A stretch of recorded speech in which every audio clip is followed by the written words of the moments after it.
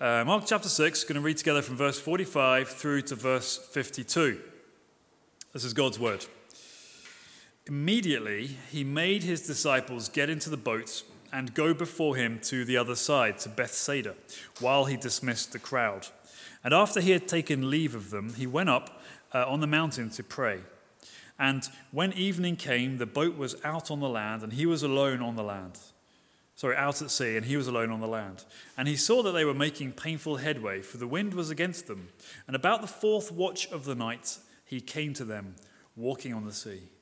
He meant to pass by them, but when they saw him walking on the sea, they thought it was a ghost and cried out, for they all saw him and were terrified. But immediately he spoke to them and said, "Take heart, it is I. Do not be afraid." And he got into the boat with them, and the wind ceased, and they were utterly astounded, for they did not understand about the loaves, but their hearts were hardened.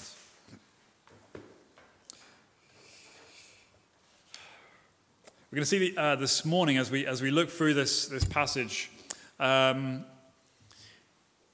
Jesus revealing his divine presence. All right, that's what he does in this story, and that's what he continues to do. So we'll see first of all then, as we think through this, number one, Jesus reveals his divine presence. We'll see then secondly the response to his divine presence, and thirdly then how do we today receive his divine presence? Okay, so the revealing, the response, and the receiving of his divine presence. As you've probably picked up already, Jesus has just performed this incredible miracle. We looked at this last week. Remember where he fed 5,000 men, not including the women and children who may have been there. He had 5 loaves and 2 fish, and with that, after blessing it and breaking it and distributing it, he fed, and they were all satisfied with the feeding they received from Jesus. And this is very evocative of the history of Israel in their minds. You know, when the Old Testament people of Israel came out of Egypt and they wandered around the wilderness, they had nothing, and God fed them. Remember, he fed them with manna, this bread from heaven. And so, in a similar way, Jesus then was feeding the people with bread. And we saw last week that fever started to reach fever pitch. Probably this sort of insurrectionist movement was gathering pace around Jesus. And yet what we see today is that Jesus continues his plan. He keeps going with his mission, which is to show and tell the kingdom of God and provide access to it eventually through his death on the cross. So that's the scenario that we meet when we come into this text today. And as you can see in verse 45, this action is already connected with the story. Immediately it says he made his disciples get into the boat and he dismissed the crowd. All right, it's almost as if he had to catch his disciples up. They were maybe getting caught up in the fervor and the big move, and the disciples started agreeing with the crowd. And so Jesus said, "It made the disciples get into the boat. You lot, get in here. Go. I'll join you later. Just go on to the other side."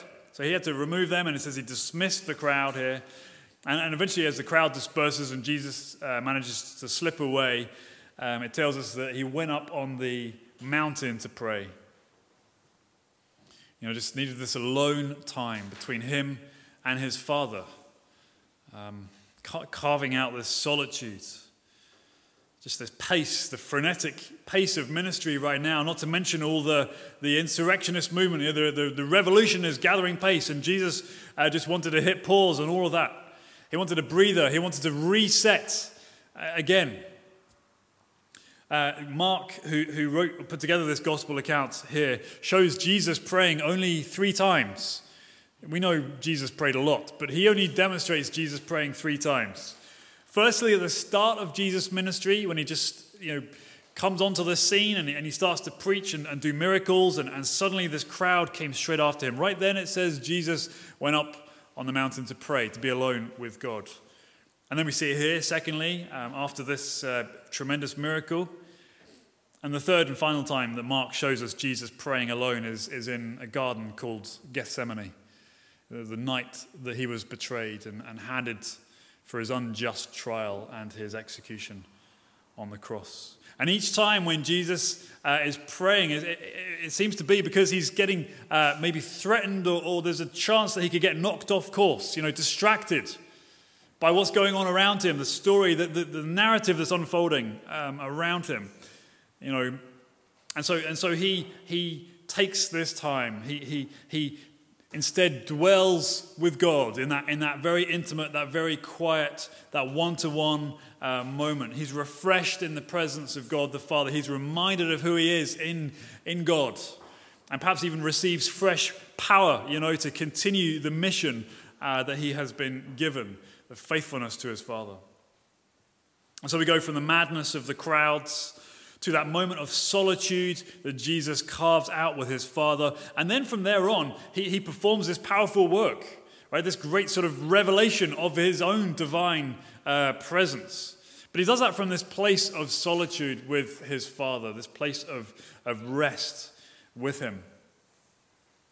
And so we can see already, can't we, this importance of this resetting, refreshing time with God, so this intimacy that Jesus enjoys. I suppose it's worth, at this moment, addressing the question of quiet times. We call them quiet times. People do anyway. Should we do quiet times as believers in Jesus? Is that what this passage is teaching us here? By the way, if you're not familiar with the term quiet time, Christians use the term to refer to a set day, a set moment in the day when you go away with Jesus, rather like what Jesus does here. A bit of quiet, a bit of peace where you can read God's word, you can spend time praying, you can just enjoy the presence of God. And people call that quiet times. Should we do that as people? And if so, where do we do it? When do we do it? And how do we do it? Well, I think it's safe to say here that if Jesus thought it was important to spend time in the presence of his Father for that moment of intimacy and to be refreshed, then how much more so is it going to be important for us who need to strive, I suppose, more to receive that intimacy and carve that out. How we do that, where we do that, when we do it, it's going to vary between each of us, right? Depending on your scenario and your situation, your family commitments and your work and all the rest of it. But basically, yes, I think we should be carving out time daily if possible to spend with God. That's going to look different for you, I know that. But I would just say do whatever it takes to have a moment with God in your day. And when I say a moment, I don't just mean 30 seconds, half an hour if you can, 20 minutes in the morning if you can, an hour if you can, It's not about how little you can get away with here. It's about doing whatever it takes to enjoy the presence of the Father. Asking how much should I do, in my quiet time is probably like asking how much air should I breathe in a day. Just breathe because it's good for you. How much food should I just eat because you need it? Therefore, come to God because you need him. Just like you need food, just like you need air. Come to your Father. There's ways that you can do that. We're not going to get into so many just now, but some people use and enjoy the Lectio 365 app that you can get from Prayer 24/7. That's very good. It gives you a scripture and it gives you some prayers to pray, just to help you reflect. Some of us use the community Bible reading journal where we read passages of scripture together. For you, it might just be a case of working through the Psalms. Start at Psalm 1, read Psalm 1. Enjoy it. Enjoy what God is telling you, what he's saying to you through that psalm. And just the following day, Psalm 2, whatever way it works. Do whatever it takes. Okay. Let's move on. Verse 47. It's just remarkable. There's a distinction. They're in the boat on the sea. Jesus, where is he? He's alone, it says, on the land. They're over there. He's over here. And from wherever he was, up on the mountain, somehow or other, he was able to see them. And he saw that they were making painful headway. Because it says in verse 48, the wind was against them. And then, look at this next bit. About the fourth watch of the night, that's between 3 to 6 a.m., just before the sun starts to rise, starting to see blue flecks in the sky perhaps. Then it says, he came to them walking on the sea. He meant to pass them by, says Mark. But when they saw him walking on the sea, they thought it was a ghost and they cried out. They were terrified. He meant to pass them by. That's such an intriguing thing, right? We've got. I mean, typical Mark here. He just gives us these one-liners. He came to them walking on the sea. That's it. In that short verse, he communicates something that is absolutely incredible that they're seeing, and we'll think about that in a few moments. But it says that Jesus meant to pass them by. That's such an intriguing phrase. Why did he mean to pass them by? What's going on there? Was he intending to sort of walk beyond them just so he can get to the other side first and almost kind of, he would ignore them on their way and see them at the other side? Was that what he was intending? Was he intending to pass them by so they wouldn't see him, but he could see them and he would get there? That's not what Jesus was intending. When it tells us here that Jesus intended to pass them by, what he was doing was he was intending to reveal his divine presence to them, his power, his majesty. He wanted to reveal that to his people.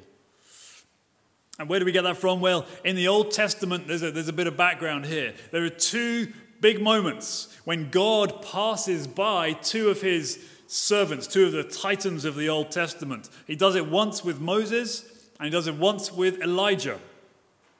In the scenario with Moses, we see in Exodus 33 and 34, Israel had come out of Egypt, and yet they had rebelled completely against God. They'd made this golden calf. They bowed down. They worshipped it. They looked to it to provide comfort and hope when only God could do that. And as such, God refused to go with them any further. All right? And if it wasn't for Moses, that could well have been it between God and Israel. But Moses gets down on his face, he prays, he intercedes, he says, "Oh Lord, remember your faithfulness, remember your covenant love towards us, continue with us, please." And as Moses finishes his intercession, his prayers for the people, he says to God, "Please, Yahweh," God's name, "show me your glory."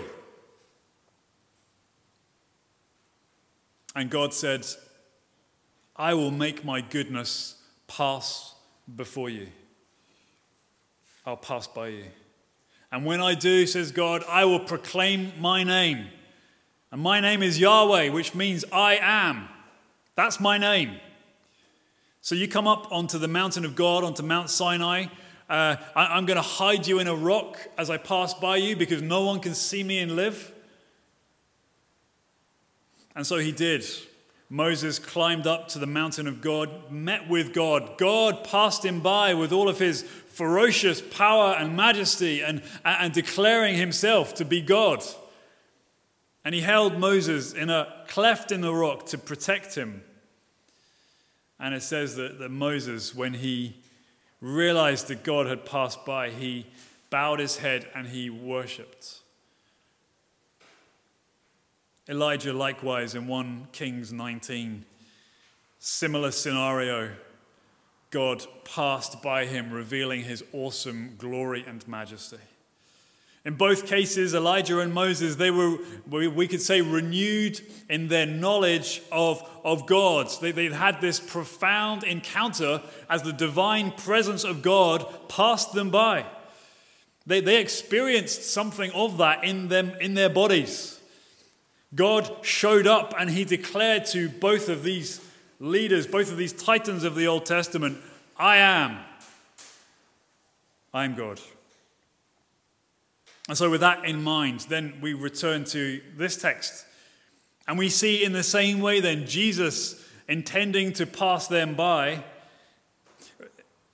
was him revealing his divine presence, coming before his apostles. This line of thinking is confirmed in verse 50. And Jesus realizes they were terrified, and he spoke to them and he said, "Take heart, it is I." In the Greek there, "it is I," literally is two words. Jesus says, "Take heart, I am."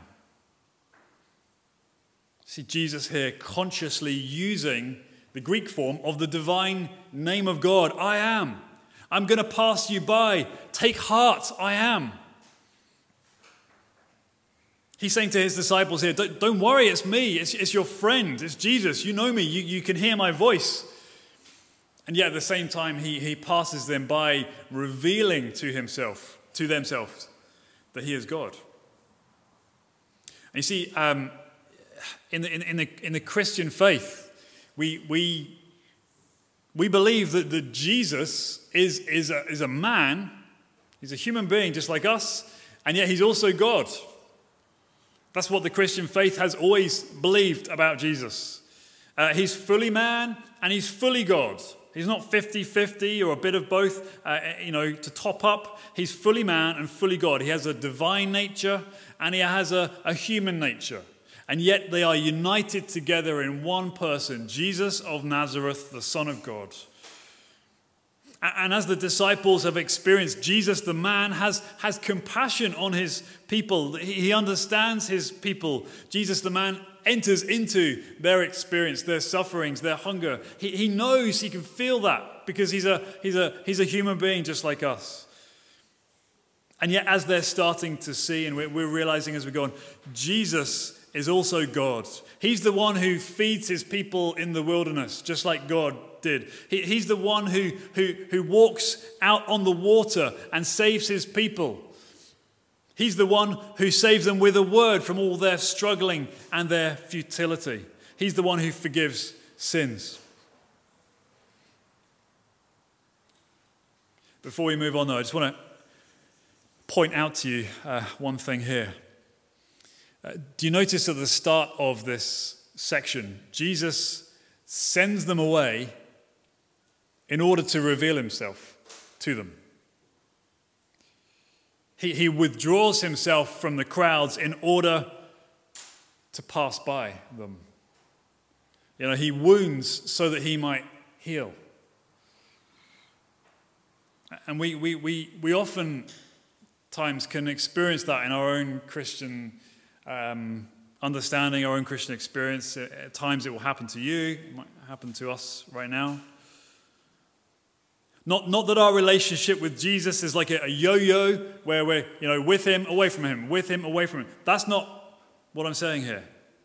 But at times, God in his grace and mercy allows periods in our lives where it feels like he has sort of withdrawn or he's distanced himself, let's say, for a particular moment. It feels like he's wounded us, shall we say, in order that he can reveal himself with more majesty and with more power in your life, that you might taste his goodness in ways that you wouldn't have done otherwise, that you might experience his healing power. And so this is not a yo-yo, but he does this so that you have a greater knowledge, a deeper intimacy, that you might experience his divine presence even more. A friend of mine was dying of cancer several years ago, and I went out to visit him just weeks before he did die. And I was talking to him and just asking about how are you doing spiritually, and what's going on in your heart? And he said to me that he absolutely hates death. He hates this cancer. And yet he has been experiencing, since his diagnosis, depths of intimacy with God and a sense of his presence with him. So much so that he would not change his current situations because of the experiences of the Lord's love and his presence with him. The Lord sometimes sends away so that he might pass us by. The revealing of the divine presence, we see that. So secondly then, let's move on to the response to that divine presence. Now we've got Jesus intending to pass them by, but then they in the boat, things are not going well. In verse 48, for example, even before Jesus turns up, they're making painful headway. They're struggling at the oar, rowing against this great wind. Probably getting rid of a load of energy. They are straining, they are pushing, and the wind is just holding them where they are. They're going nowhere. They're futile without Jesus. That's what life is like without Jesus, right? And there they are anyway, struggling at the oar, and they see, just as the light is starting to appear at the horizon, just before daybreak, they see a figure walking towards them on the sea. I mean, they thought they were having a bad night right there. This thing started to come towards them. And it tells us in verse 49 and verse 50, they saw this figure coming towards them, and they thought it was a ghost, and they cried out, and they were terrified. This is not normal to see someone walking towards you in the middle of a storm on the waves. No surfboard, no sandbar. Jesus was walking on water. And yet you can see here Jesus' compassion. We've seen this already, before he feeds the 5,000. Jesus' compassion to his people, to the apostles sat in that boat, struggling, freaking out, terrified. He comes to them. He speaks a word to them. And he says to them, take heart, be of good courage. It is I am. Do not fear. He brings a certain element of calmness and reassurance with his familiar voice. And yet, let's be fair, the context was nothing but familiar. Jesus walking on the water. In verse 51, he got into the boat with them, their friend. And it says the wind ceased. And everybody was utterly astonished. And we can understand their fear at this divine presence. It's not ordinary, this whole scenario. If you or I were in that boat with them, you would be sharing the same terror that the apostles were sharing. It's certainly not what they expected to be happening at that moment. But even beyond the weirdness of this scenario with someone walking on water, there is this moment when the divine presence breaks into their ordinary experience of how things ordinarily are. And when the divine presence breaks into the ordinary, that evokes fear across the board. It is a terrifying thing, because when the divine presence breaks into their ordinary experience and your ordinary experience, everything shifts. Okay? Everything turns upside down. It inverts. Suddenly the grandeur of God becomes so great in your eyes, so augmented, so obvious, so clear, and yet the smallness of your humanity becomes equally obvious to you, becomes so aware of your smallness and your insignificance and the grandeur and the greatness and the majesty of God. That's what happens when the divine presence breaks through. That's why there is fear. You sense that you don't belong. You sense that you're standing on holy ground. You sense that you are in the place of God, that you're an alien somehow in His world. We see that most clearly in Isaiah 6, that classic passage in the Old Testament, where Isaiah, the prophet himself, experienced something of this divine presence during this extraordinary vision that he had. In fact, we could say that the vision was more real than real life. It was that clear. It was that fundamental to him. And in that vision in Isaiah 6, Isaiah sees the glory of the Lord filling the temple. Right? The Lord was seated on the throne. The train of his kingly garments filled the temple. And he was surrounded by angels and heavenly creatures. And you remember Isaiah's response to that great glory, that divine presence. Isaiah said, "Woe is me. I am lost," he says. I'm a man of unclean lips, and I live among a people of unclean lips. And yet my eyes have seen the King, the Lord Almighty. I cannot exist in the majesty of God, in the divine presence. Woe is me, I'm undone. So the divine presence reveals our smallness and our faults, magnifies our sins. Right? Ordinarily, in ordinary life, we're pretty good at minimizing our sin, ignoring it. We can sort of park it and go through the routine of ordinary life, and that's how we deal with it. And even as Christians, we can become very good at that, minimizing it. But when the divine presence, when God comes in power in this remarkable way, it's like opening the curtains of a room that's been in darkness for weeks and weeks. And when the sunlight floods in, you suddenly realize how much dirt there was lying around. That's what happens when the presence of God breaks into the ordinary. You see things you hadn't noticed before or you'd conveniently forgotten about. And of course, we see a similar phenomenon in our own history as well, outside of Scripture. Particularly when I've been reading a bit about the what they call the evangelical awakening, I suppose, in the 18th century in England and Ireland and the United States and all that, as it's now called, during the ministry of John Wesley and George Whitefield, and even during the 1859 revival here in Ulster. Quite frequently, you read descriptions of people being what they described as struck down, almost like they've been hit by lightning, filled with terror. You know, and what's going on in most cases is that they've been exposed to that divine presence in ways they've never experienced before. And some, when you read the account, some remain like that for days until they receive peace from Jesus himself when he calms the storm that's going on inside them. Fear from the presence of God. But ultimately, we're given a little more information here in verse 52. Ultimately, they were afraid, it says, because they did not understand the loaves. Their hearts were hardened. Ultimately, their fear, says Mark, was because of this. Yes, they were afraid because of the divine presence. Yes, their fear was natural given the weirdness of the situation. But ultimately, according to Mark, they were so afraid because they didn't get the thing with the bread.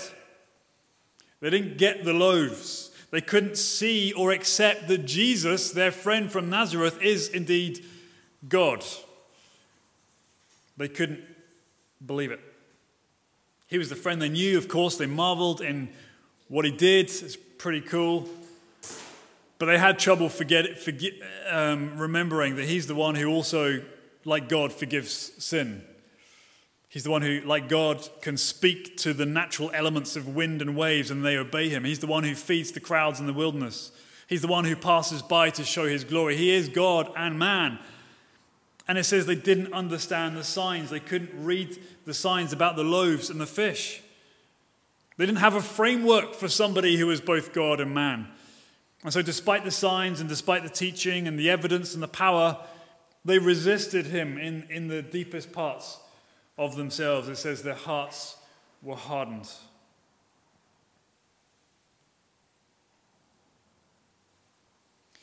In Luke 24, we see another scenario very, very similar to the one we've just read. This time, we're not in the boat, but we're in a room, locked. And Jesus, as we know from Luke's testimony, has already died on the cross and he's already risen back to life. And he's actually been chatting to a few other unnamed disciples. But at that moment, in Luke 24, Jesus appeared again in that room with all the apostles that was locked. Jesus appeared there. And like we see here, it says the apostles, when they saw Jesus, they were frightened. They were terrified yet again. And it said they thought, oh no, it's another ghost. Here's a spirit. They were terrified. And again, Jesus speaks to them with his heart of compassion. And he said to his friends, why are you troubled? It is I. And then he ate with them. And then it says in Luke 24, he opened their minds to understand. And he promised them the Holy Spirit. You see, it took Jesus' death, his resurrection, it took his opening of their minds and hearts, it took the coming of the Holy Spirit to teach them and remind them and give them faith before they understood that Jesus is God and Jesus is man. And it's the same today, of course, on our own.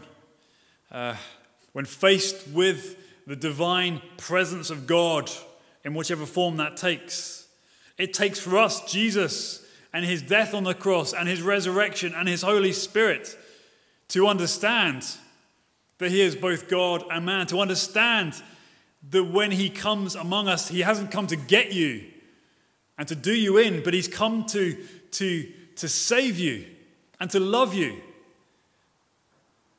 And so like the disciples here in Mark 6, we need God to open our hearts and our minds. We need God to send us his Holy Spirit. Only then can we respond with awe and gladness at the divine presence when it comes among us. Only then can we say, yes, God is here. Brilliant. Welcome. With reverence, we can enjoy God's presence. We don't have to fear him. That's the power of the cross, right? That's the resurrection. That's the sending of the Holy Spirit. It takes our faith and it moves it to fear. Sorry, it takes our fear and it moves it to faith. It takes our terror and transforms it to trust. It takes our chaos and brings us calm.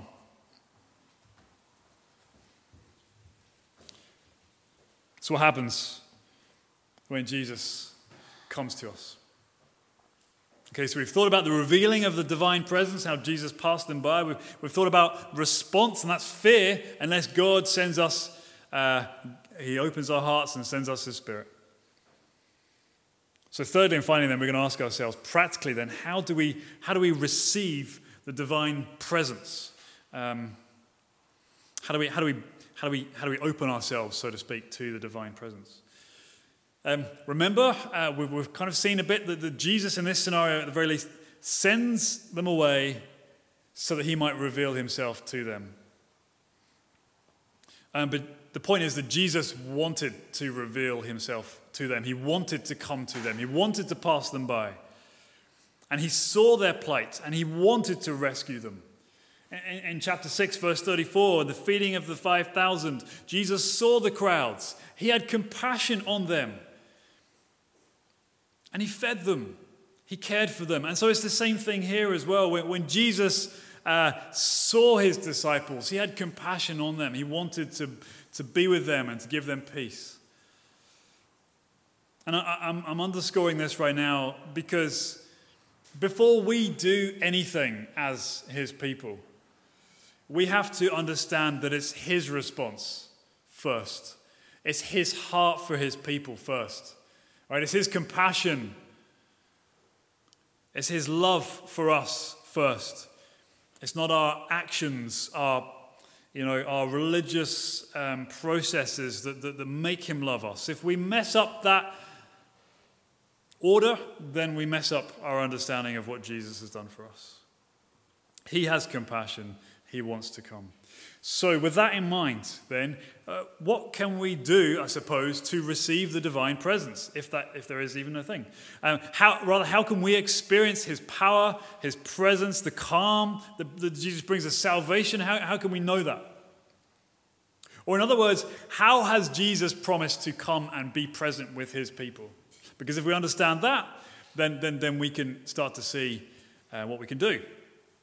Well, typically, this is understood in two ways: ordinary ways and extraordinary ways. Ordinary means, extraordinary means. The old guys used to call it the ordinary means of grace, and we might add the extraordinary means of grace. These are the ways that Jesus promises to come and be present with his people. So if we understand what they are and we do them, then we can, in faith, receive the divine presence. Let me explain. The ordinary means of grace. This is how Jesus comes to his people ordinarily to know and experience the divine presence. And classically, there are three parts to the ordinary means of grace: the word, the sacrament, and the prayers. The word, first of all, is the way that we can receive his divine presence. That's what we're doing right now, right? In the word of God, God speaks. He has a voice. He wants to speak to his people. Do you notice in verse 50, by the way, what's the first thing that Jesus does? He saw them and they were terrified, but immediately he spoke to them. Even before he got in the boat, he spoke to them. The word is God's communication of himself to his people. And through his word, God is revealing himself to his people. So when you hear his word, you are receiving God, through his word. The divine presence comes through the word. The word is life, the scripture teaches us. God says at the beginning, let there be light. and there was light. His word is powerful. It is effective. And today, through the scripture, or rather through the Bible, we hear God's voice. And that's why we prioritize here at Foundation so much the preaching of God's word, the opening of it, the understanding of what it says, and what it can mean to us, or rather what God has in intention for us. That's called expository preaching. And that's why it's so important, because we want to hear God's voice from the scripture. Not just the preaching, of course. We hear God's word in our singing, insofar as it mirrors and reflects God's word in Scripture. You hear God's word when you read the Bible.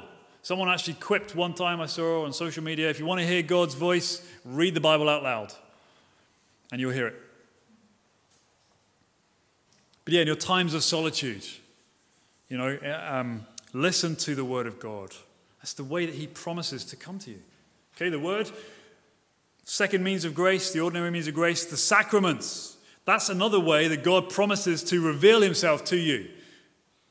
And by sacraments, I mean the Lord's Supper, aka communion, aka the Eucharist, whatever term, the table sometimes, the Lord's Supper, and baptism, the sacraments, the ways that God promises again to preach to his people and be present with them. It's the word in action, right? It's the word made visible. Through the sacraments, you can taste the word. You can wash in the word. You can be nourished by the word of God. That's what's going on. That's why they're so important.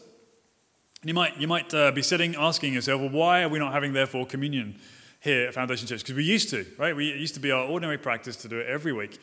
And the long and short of it is because of the COVID, we haven't done that. We just didn't think it was wise to get people gathering and help themselves to food. But as things are opening up, we're hoping the next few weeks that we can start enjoying the gift once again of communion and the centrality of the sacrament in our gathering as a church.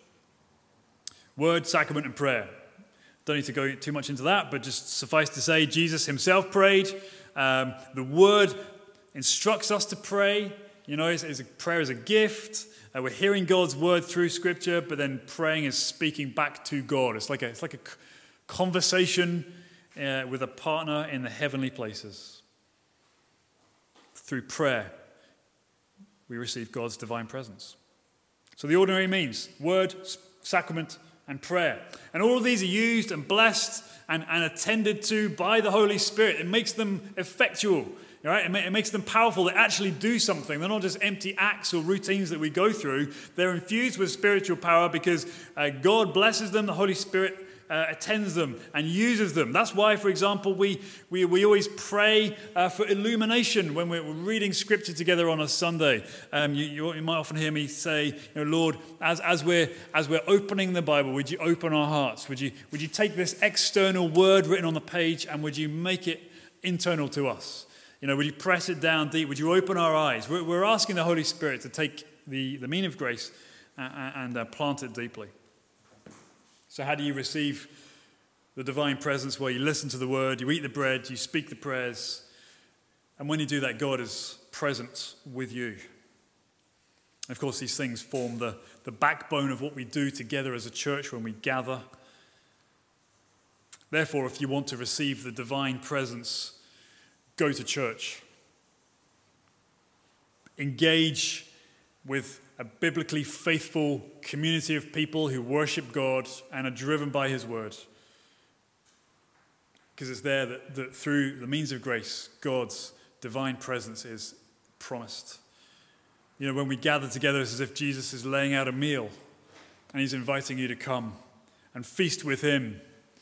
So why do we bother snacking and settling with McDonald's versions of spirituality when every Sunday the King prepares a lavish banquet for us to come and enjoy in his presence?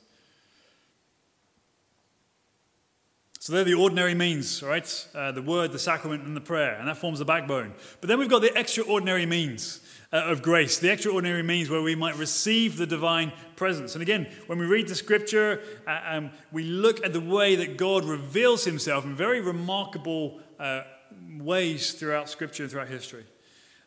We've seen it here in Mark 6. We see it with the writings of the apostles later in the New Testament. We see it in the early church as well, where the Holy Spirit is pleased to continue revealing his presence and his power among his people. And so the extraordinary means, we could call them, of the divine presence being revealed to us through dreams that we may have, through visions, through words of prophecy, even through the interpretation of tongues, which are sort of unknown languages, I suppose, unknown prayer languages.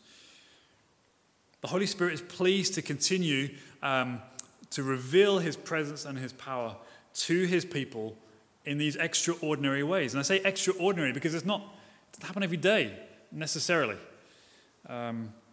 Doesn't always be our ordinary experience. But these extraordinary means, like the ordinary means, they are all intended to serve and strengthen the church, to encourage the church. You know, we're the community on mission sent out in the name of Jesus. And so that's how we understand the divine presence among us, is through these extraordinary means. It is part of what it means to be a healthy church.